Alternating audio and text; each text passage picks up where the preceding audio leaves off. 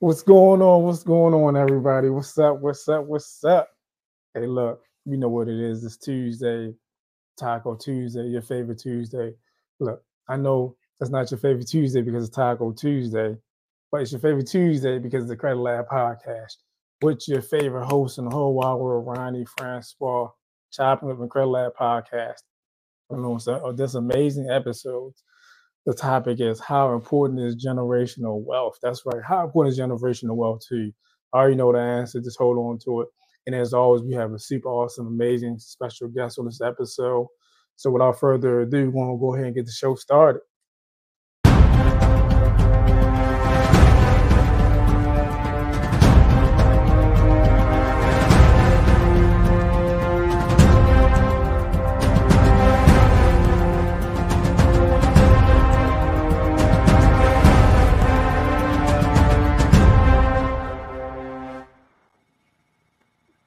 What's going on? What's going on, everybody? It's your favorite credit hero, Ronnie Francois, and the Credit Lab, chopping it up, doing what we do, changing life every day, one person at a time. And the topic for this episode is how important is generational wealth. We know generational wealth is something that's important to everybody. And also, too, we have a super amazing special guest up on here. And we have a special guest on the Credit Lab podcast. Valerie, welcome to the Credit Lab podcast. How you doing? How you doing? Thank you so much. I'm doing great. How are you? Thank you for having me on your amazing show. I'm doing good, doing good. Again, thank you for coming up on here. And it was Tuesday. You probably could have been doing a lot more of the important stuff, probably home making tacos, but you're up on here chopping it up. So definitely appreciate it. Because, you was hand selected. You're probably doing some amazing things in your community. You probably making some positive impact. So that's probably one of the reasons why you was handpicked. So again, like I said, I know you have amazing nonprofit that you work on. You're writing a book, and you have a whole bunch of other stuff going on. But some of the viewers and listeners that don't know you, and just take a few minutes to kind of introduce yourself.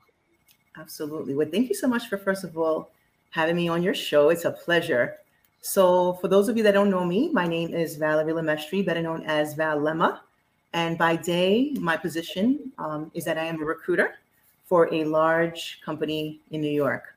And basically what I do is I help New Yorkers to find employment. And those jobs range from various, such as security, working at stadiums, working in large-scale restaurants, the airport, working as a delivery driver, working as a package handler. The list goes on and on of the various roles that I do assist people to find. So the way I actually do this particular position is that I host large-scale job fairs. I do them in person. And I also do them virtually, where I can meet the candidates right on the computer. Now, this particular position has resulted in me helping over 5,000 people to find employment in the city of New York, which is an amazing accomplishment for me. And a little bit more about me is that I am also a co-author of an upcoming book. And that particular book is something that is true and dear to me. And the majority of the profits of that book will be going to a non-for-profit organization that I also have started. So that's a little bit about me. Hey, that's super awesome. Again, so you definitely got the nonprofit going on, getting started soon. You're doing a lot to help your community. I remember like way back when I wrote my first book. Actually, before I wrote my first book, I actually like studied and researched about 5 years before I wrote it. And then I think it was during COVID. I got COVID. So I'm like, you know what? I got COVID. So what am I going to do? So within 7 to 10 days, I wrote my first book. I guess you could say, if I didn't get COVID, I probably wouldn't have had, wrote my first book. So it's kind of weird a little bit. So writing your first book, so what is the topic? What is your book going to be about? Well, my book is going to be about Haiti. Okay, so that's just going to pull me into a little bit about like 4 facts about me so that you could understand the reason why that was selected as the topic of the book. So I am a native New Yorker, and I am the daughter of 2 Haitian parents that have been here since probably in the 60s. So the book is going to be about Haiti, and it's not going to be about the negative. It's actually going to be about the positive, talking about how Haiti at one point was one of the richest colonies in the Western Hemisphere. and how we will become rich again. So that's basically what the book is going to be about, talking about the history, talking about what we came from, talking about how we were the first Black republic in the world to have freedom since 1804. And we set the precedence for every other nation to follow suit to become free. So that's what the book is about. That's pretty awesome because I don't think a lot of some of our reviewers, maybe not all the viewers or listeners, knew that one time Haiti was one of the richest colonies in the Western Hemisphere.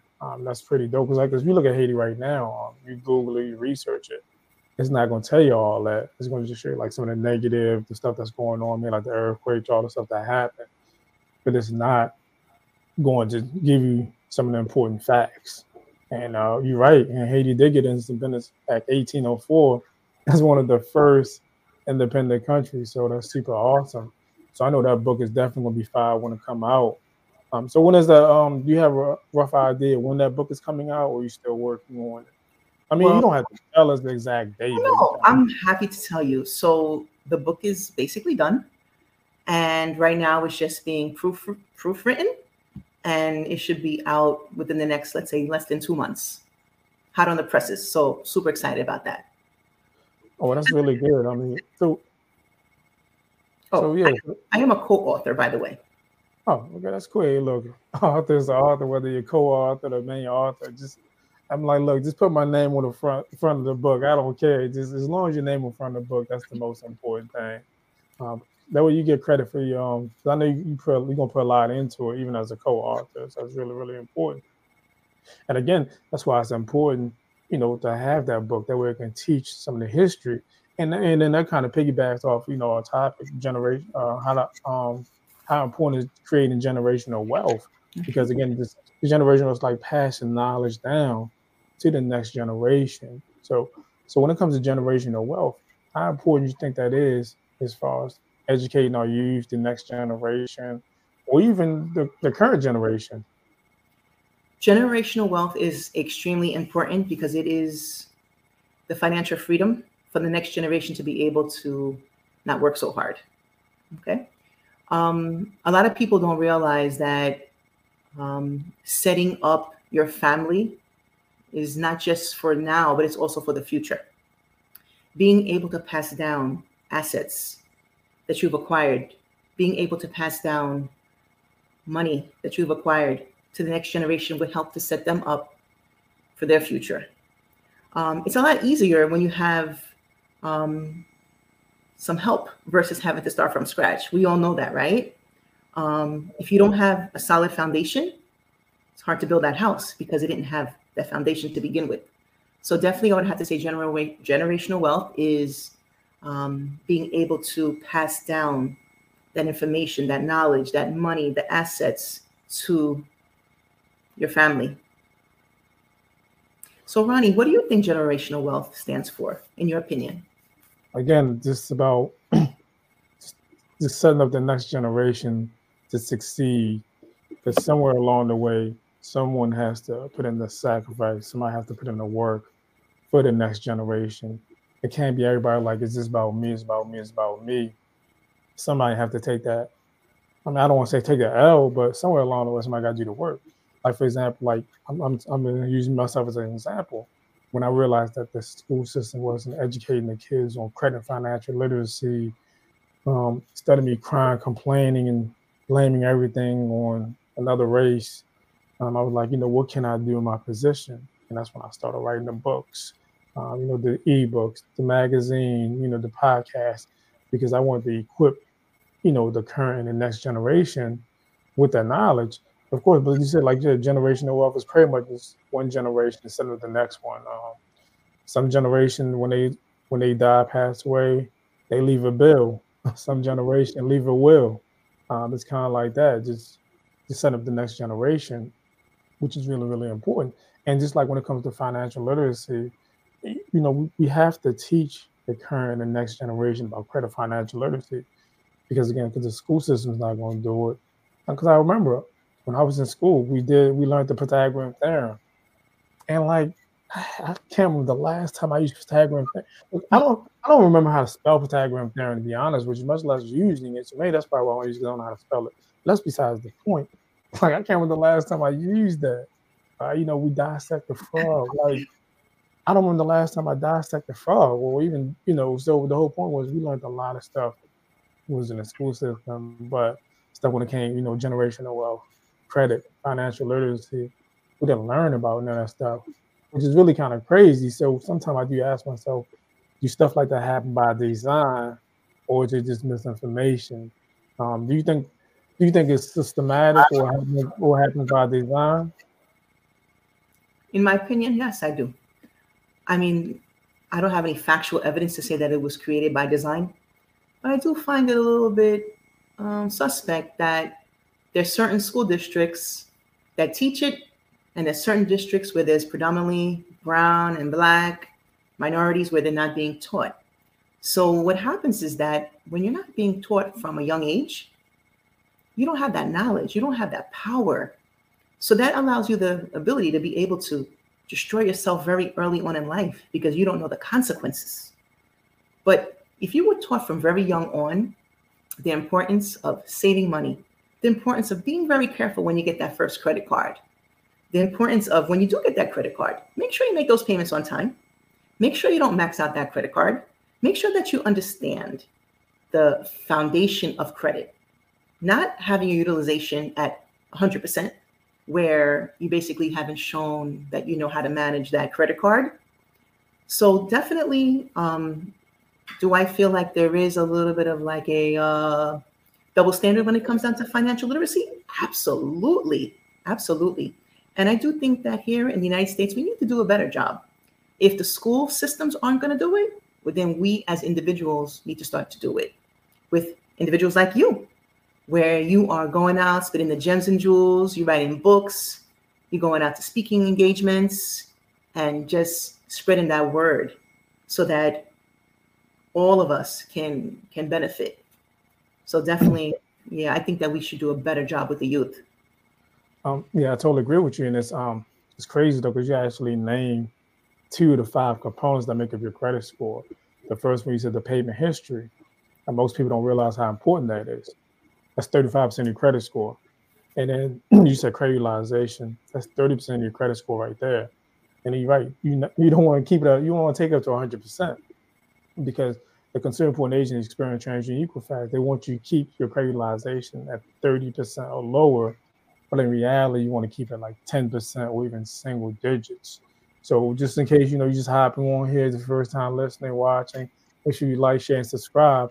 Again, we just dropping gems and jewels because there's 5 components that make your credit score. The 2 most important is your payment history and your credit utilization.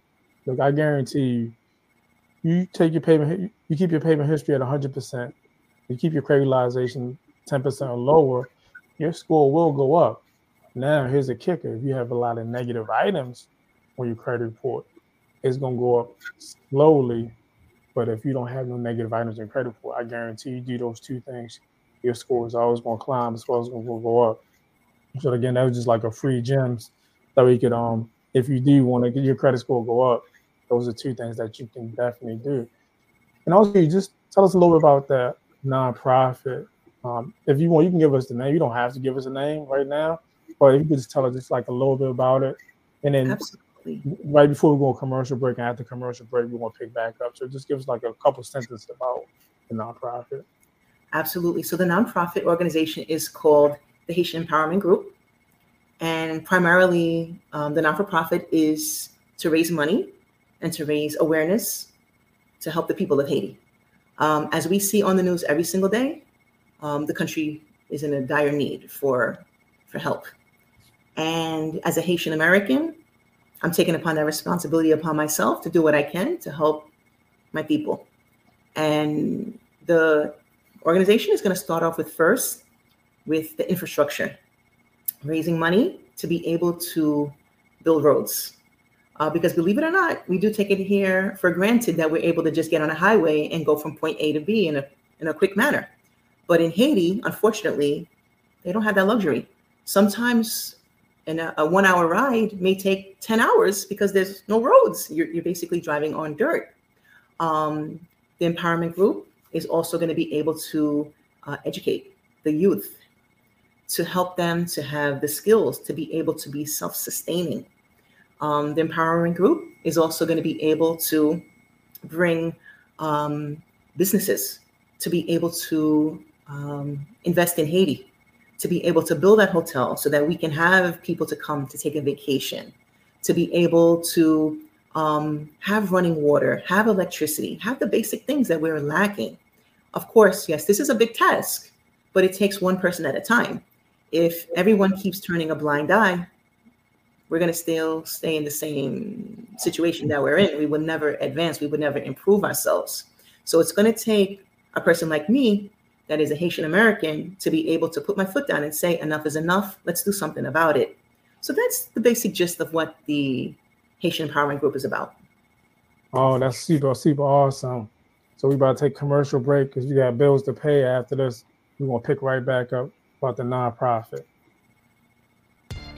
What's up, y'all? It's your girl P with P's Intuition here on the He Said What Network. Join me each and every Sunday at 11:30 a.m. Eastern Time for your spiritual guidance, spiritual clarity, and intuitive oracle reading. All right, see y'all. Peace. What's up? What's up? What's up? What's up? It's your favorite credit hero with our special guest Valerie up on here on this episode. And the topic is how important is generational wealth. Make sure you hit the like, share, subscribe. Again, if you're a first-time listener, first-time watcher, definitely appreciate you. And if you've been supporting, definitely appreciate you on that too.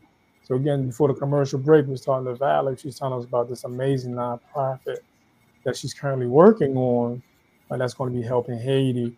And before the commercial break, she also mentioned that Haiti was once one of the richest colonies in the Western Hemisphere. So that's super, super dope. So again, if you just want to give us a little bit more information on the nonprofit, because again, I'm a big supporter of anyone that's doing anything positive. So just tell us a little bit more, our viewers or listeners, about it. Oh, absolutely. So a few other things that we're going to be doing is we are going to be actually going into Haiti. Hopefully when we do have that ability to go when it's a little bit safer, to be able to share basic things with the Haitian people, such as we're going to be creating gift baskets with soap, with shampoo, conditioner, with towels, clothing, food. Believe it or not, here in the United States of America, we take that for granted, that we're able to just go into a store, we have money, we can put it on our credit card and debit card and just make purchases. But unfortunately, if you could think about a country where people don't even have a job. So if you don't have a job, you can't even buy the basic necessities in order to take care of yourself, to take care of your family. So that's going to be one of the first things that we do when we do step foot into Haiti, is we're going to be providing care packages to the people. Then from then on, we're going to be assessing the situation to see basically what will be next, such as, partnering with various businesses to be able to show them that there's a lot of opportunity. There's a lot of growth that could definitely happen if they do invest in Haiti. Being able to also show the positive side, which I actually do see a lot right now going on Instagram, on Facebook, where I see a lot of influencers actually spreading that word, showing the culture, showing the food, showing the dance, showing our true belief in God, showing just the people of how no matter what adversity becomes, in front of us, no matter what may set us back, we're never going to let that stop us. We're going to continue to stay motivated. We're going to continue to keep trying to take care of ourselves and our family because we do know that there is a change waiting. So that's a little bit about the beginning stages of where we stand with this not-for-profit. Oh, that's super awesome. Sound like it's going to be a great nonprofit. Definitely looking forward to helping, making a positive impact, supporting you any way I can. Yeah, speaking of the culture in Haiti, Haiti does have an amazing culture, and also the food too. My favorite food is the grill, which basically is fried meat, for anybody that don't know, which is super, super awesome. So I definitely I'll definitely follow up with you on that one. Absolutely. So So let me ask you something though. So when it piggyback off like as far as generational wealth and as far as credit, now if you was to be sitting on the couch, right across from your younger self, what is two credit tip that you would give your younger self about credit? Two credit tips I would give my younger self would be to be very careful when you get that first credit card. Because getting that first credit card and not being wise with your spending could actually unravel your life for many years if you don't know how to be responsible. So when you get that first credit card, don't look at it as like, oh, hey, I'm going to go to the mall. I'm going to go shopping. I'm going to get myself a couple of new outfits and then not be able to pay that bill at the end of the month. Looking at that credit card as a tool to be able to get you to the next level in your life. Use it wisely. If you make that purchase, make sure you have the money at the end of the month to pay it off in full. Get into that habit, not keeping the utilization high. Also, paying your bills on time. Like that was something that you said earlier about the importance of paying your bills on time. Even if you don't have the money to pay the bill on time, reach out to a family member, reach out to somebody, get that payment in, because the consequences are just far too severe if you could have just reached out and got a lending hand to make that payment. But it really starts from just being responsible from the beginning when you get that first credit card. So that would be one of the first things I would say my younger self would definitely advise the younger youth. The second thing I would say would be to be financially responsible. Let's stop wasting so much money on things that are unnecessary. And I can definitely say, like, as a female, I'm guilty of that. Like if we go out and we buy something from the beauty supply store, we don't need to buy 10 of them. We just need one, right? If we go to Ulta Beauty Supply, we don't need to buy, a cabinet full of makeup. Be wise with your spending. Save money. Look at your future. Put that money into a savings account so that you could buy a house. And if you can't afford to buy a house, save it for a condo, save it for a co-op, or, put it away into your 401k where you could get a match from your company. Like definitely my younger self would say, stop being so foolish with money. Hold on to money, value it, because you know what? You never know. You may not have it tomorrow. So that would be definitely two things I would share. Hey, those are definitely some good pointers. Because again, too, another thing is too, just having to just make that knowledge accessible for people. Again, one of my book, I don't know if you can see it. It's called The 10 Credit Commandments. Yeah, right here. It's also available. And also there's a handsome picture of me behind the book. Look at it right there. Look at that picture. Look at that. Go buy the book, please. Yeah, definitely go and buy the book. It is available on Amazon. I guess if I had a hairline, I'd probably look a little bit better. But I still think I look good, though. Well, Ronnie, I have to add that you actually look amazing in that picture. Well, thank and you. You don't need a hairline. You're perfect just the way you are. So keep up the great work. And we're looking forward to your next credit repair book. Oh, yeah. So I do actually, it's a good thing you mentioned the next book, because I actually have a children's book that I'm working on. This one's going to be tailored to like the younger kids, because again, you're never too young to learn about credit. My son, he was 9 years old when he learned about credit. My daughter, she was, I think she's like 14 when she learned about credit. So you're never too young. So I do have a children's book that's coming out. Hopefully it can come out the next 30 days. So I'm super excited about that, because again, I got to the point where I realized how important the information was, and I just want to be accessible to everybody. I network with school teachers, educators, nonprofit, business owners. I mean, I would literally network with anybody to make this information available to them. That's how important it is. So that's very, very important. And actually, since we got some time, we're actually going to take two questions. So one of the question is, what are the best way to raise your credit score? And the two things that you mentioned was keeping your credit utilization under 30%, your 10% lower, and then making your payments on time. On-time payment is very, very important. So those are the two things that you can do to raise your credit score. Third thing you can actually do, you can actually go in as an authorized user. Let's just say you have a spouse or an uncle or cousin, somebody that have perfect, excellent credit. They can actually put you on as an authorized user. So that's the three ways you can use to raise your credit score. The next question is, okay. She said, the young lady said, I have to actually read it right here. He said, yes, I had a late payment on my credit report, and then I sent in a goodwill letter, and the bank still did not remove the late payment. So what a goodwill letter is basically saying, look, I was late, and this happened, that happened. You pretty much at their mercy, saying, please forgive me, I did something wrong. So goodwill letter, it's a 50-50 shot when you send a goodwill letter. That's just even going to do nothing. So just because you send a goodwill letter and it didn't come off, don't give up, because this is the credit lab. I'm gonna give you some jewels. I'm gonna give you the straight facts how to get it off. So again, I would hardly ever suggest sending a goodwill letter, because it's like a 50-50 chance it's actually gonna work. So one of the things that you can do is you can actually do a factual dispute. That's right, factual dispute.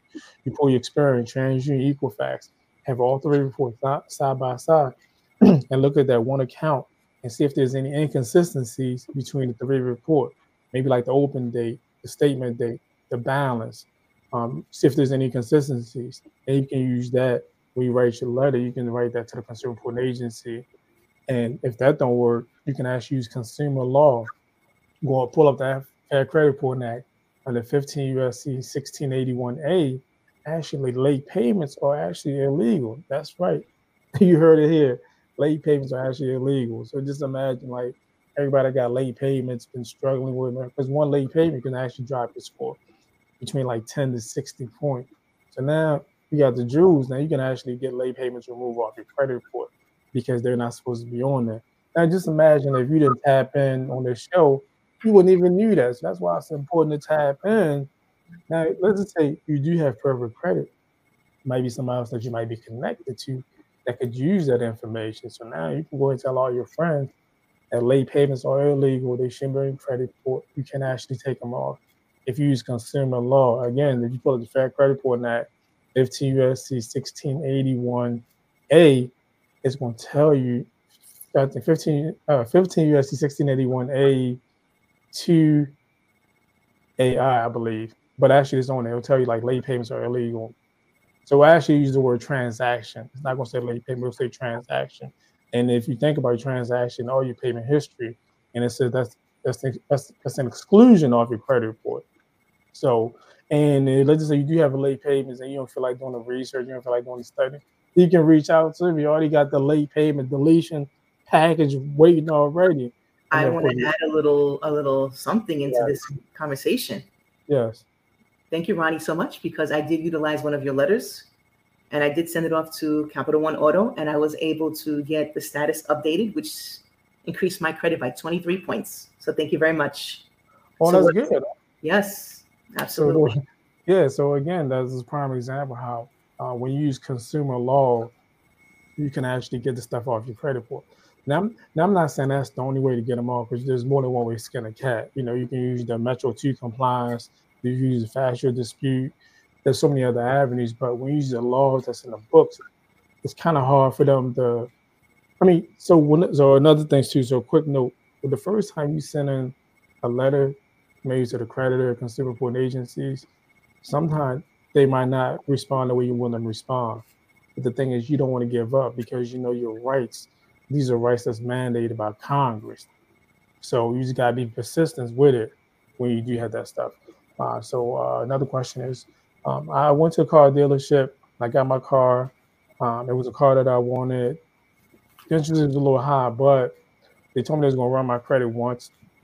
When I left the dealership, within like 30 days later, I realized I had 3 hard inquiries. Look, that happens to a lot of us. Many of us who go to the car dealership, they said we're gonna pull it one time, and then they pull it like 20 times.